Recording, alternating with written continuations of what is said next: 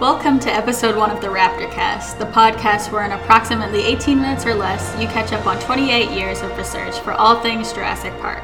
Today, we're covering the popular Netflix show, Camp Cretaceous. So we started off with the Isla Sorna map appearing on the screen, and we hear someone saying Isla Nublar. So other than that, there are a lot of audio cues that come up every time we see the raptors. That includes quite a few things. There's the little screech noises that they always make. Other vocals, like raptor vocals.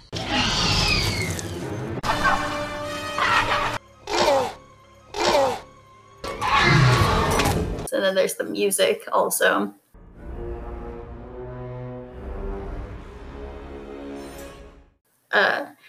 So I have a question. Did you think starting off that this was a video game? I personally didn't think it was a video game. I didn't think they were going to start us off running in a jungle, but it's pretty interesting the way they started it. I'm quite happy with it. What do you think? It was pretty nice. Also, Dr. Merriweather's outfit looks very similar to Indiana Jones.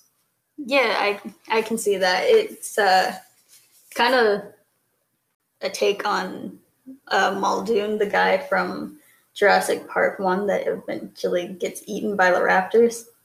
True. The one raptor handler there, he kind of looks like that, just kind of spruced up and made into a modern thing, but the hat and the shorts and stuff. So we move on, and we see that it is a video game when and Darius, the main character, the first person we get to see, is sitting in his room. Turns out Darius is a huge nerd about everything dinosaur related. His room's completely covered in dinosaur merch. So you got toys, you got posters on the wall, you have a reoccurring Sinoceratops sticker, you have paint your own dinosaurs. Those look super cool. I want one of those. And a Compsognathus clock. And there's a poster of Blue on the wall. We hear Darius's interaction with his brother, Brand. I'm assuming Brandon, but Brand. Brand doesn't think he can win the game. He says he's just a dino nerd. Actual gamers say that they can't win it. Kind of feels like he has no faith that Darius is going to be able to win this game. He's like, you're not going to win this. So Darius is like, fine, I'll go to sleep.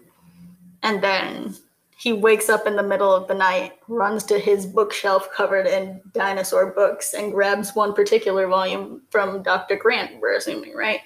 Because it mentions the Velociraptor resonating chamber, which is a direct reference to Jurassic Park 3.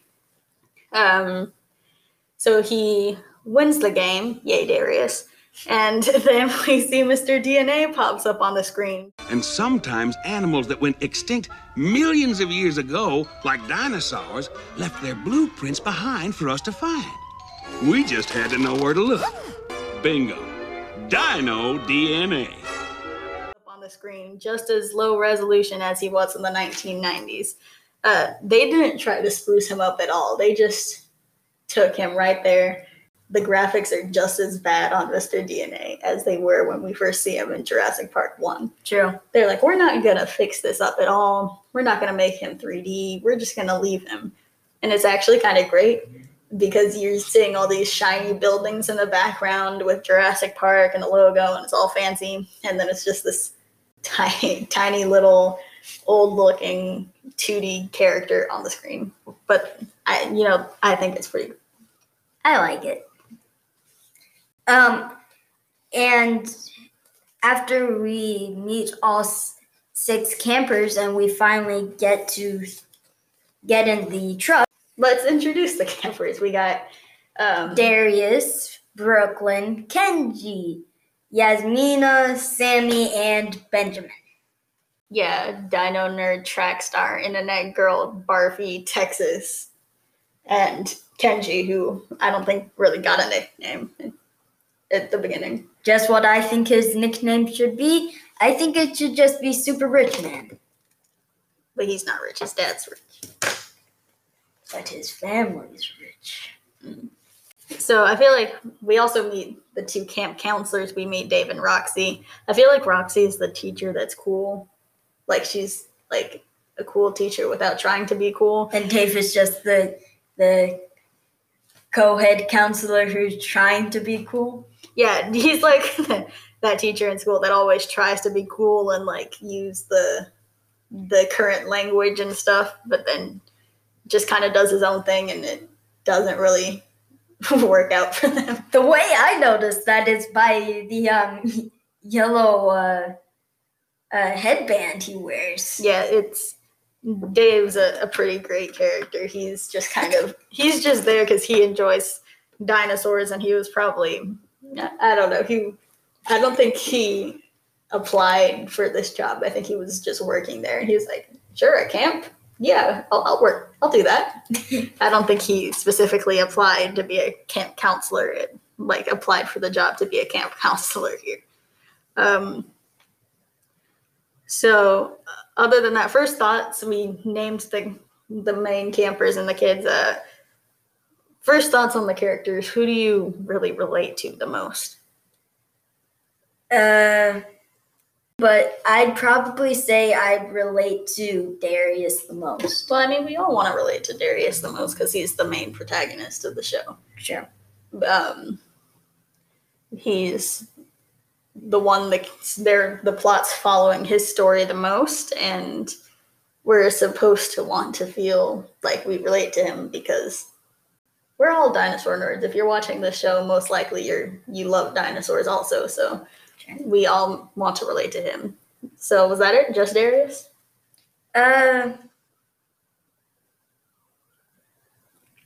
Sometimes I kind of feel more like a Ben. Just kind of being cautious, kind of not wanting things to kind of change. So do you also have a nerd pouch full of hand sanitizer and terrible vegan snacks? Oh, no. I never eat that. I honestly think I'm kind of more Yasmina, not as, actively fit as she is, but then I don't necessarily want to be around your cameras. I'll just kind of sit off and do my drawings, not scrapbooking. Not a big fan of cameras or people. Oh, and basically the opposite. I'm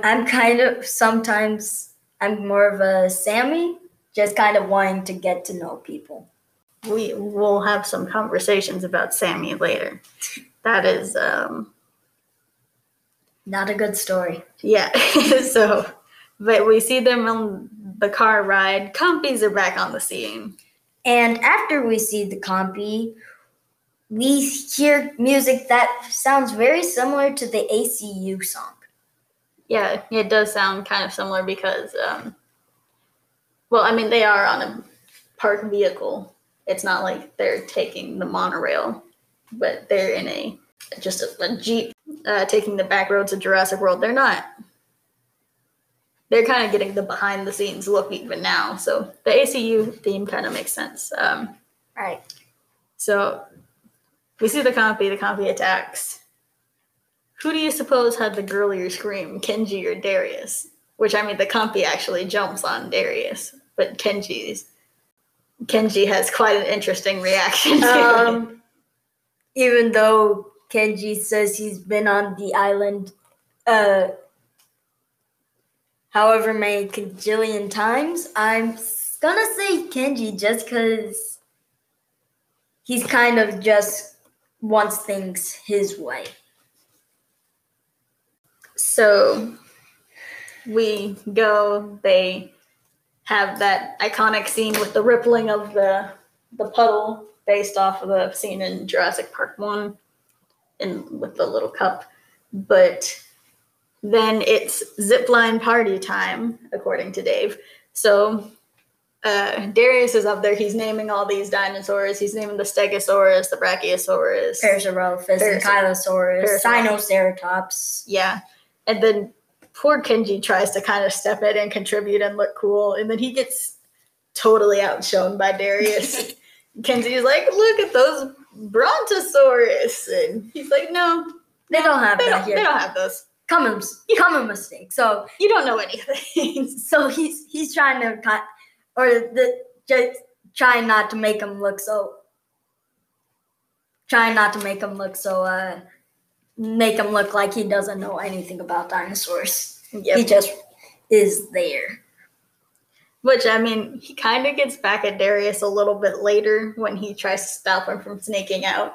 He's like, but no, poor Kenji just gets completely shut down right here. It's quite funny. And also, not long after that scene, the so-called Compy pen is really the Raptor pen holding Blue, Charlie, Delta, and Echo. And the sign to help us know this looks exactly like the sign at the Raptor pen in the original Jurassic Park. It does look very, very similar. Okay. Kind of the final questions, because we're reaching the end of the episode. Why is their camp so close to the Raptor pen? Like, that they can see the lights coming through the jungle. Like, not even Mr. VIP Kenji knew that they had, like, based on his expressions when he falls in and he sees Blue coming at him, and realizes that this isn't the Compy pen. He looks like, what is this? Like, he didn't even realize they had raptors there. Well, I'm assuming he's never been in the restricted area on the island, so then he wouldn't know. And I'm assuming their camp is in the restricted area, and the lab is in the restricted area, so nobody can get in there. Yeah, but that's my point. Like, why are they letting these kids be next to all the big, scary carnivores that they can't even show to the public anymore? Like Rexy, they have in the main park, but these are dinosaurs that people aren't supposed to be seeing. Why did they put this group of rebellious kids who are never going to listen to the rules right next to all these dangerous things? This seems like a really bad idea, just the location of the camp in general. I mean, it's a bad idea, but that's the whole point of the show. Bad decisions. That's why it makes the show enjoyable. But also, I think this may be a stupid idea, but maybe it's just because what if some other person or some other kid whose favorite dinosaurs are raptors or carnotauruses, they knew it was in the restricted area, so they tried to be a camper and went in there. They wouldn't know. They would have to stay out the restricted area, and they'd probably have a gate like Zach and Gray have to go through to get to the main park, and when all the dinosaurs from the aviary escape. But it seems like they got through without much trouble. It was like a leisurely jog in the park 65 million years ago. But but they just walked right across, and then they were there. There was no overnight security. No one's really around. They sneak past the one guy who looks like he was going home for the night. There's no one stopping these kids from messing with these velociraptors.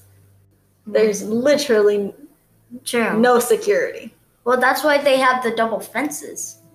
Yeah, they have the double fences, but it seemed like it was super, super easy to either fall in or climb over. We saw someone fall in really easily in Jurassic World with the young raptor handler. And then but Kenji first. Kenji just climbs right over like it was no problem. But yeah, he just hops over like it's no problem.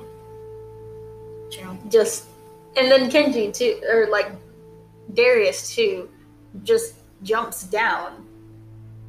Seems like that's a pretty short wall. Oh, and another thing, when Darius starts to break the steam pipe to try to keep the raptors busy with the steam, that's clearly kind of a callback to Jurassic Park 3 when can't remember the kid's name, disorient the raptors. Kind of throws Eric, yeah. Yeah. Eric he throws some steam bombs. That does seem like a good callback. So thanks for listening and bearing with us on our first episode. Look out for the next episode where we'll give our opinions on episode 2 of Camp Cretaceous, coming soon.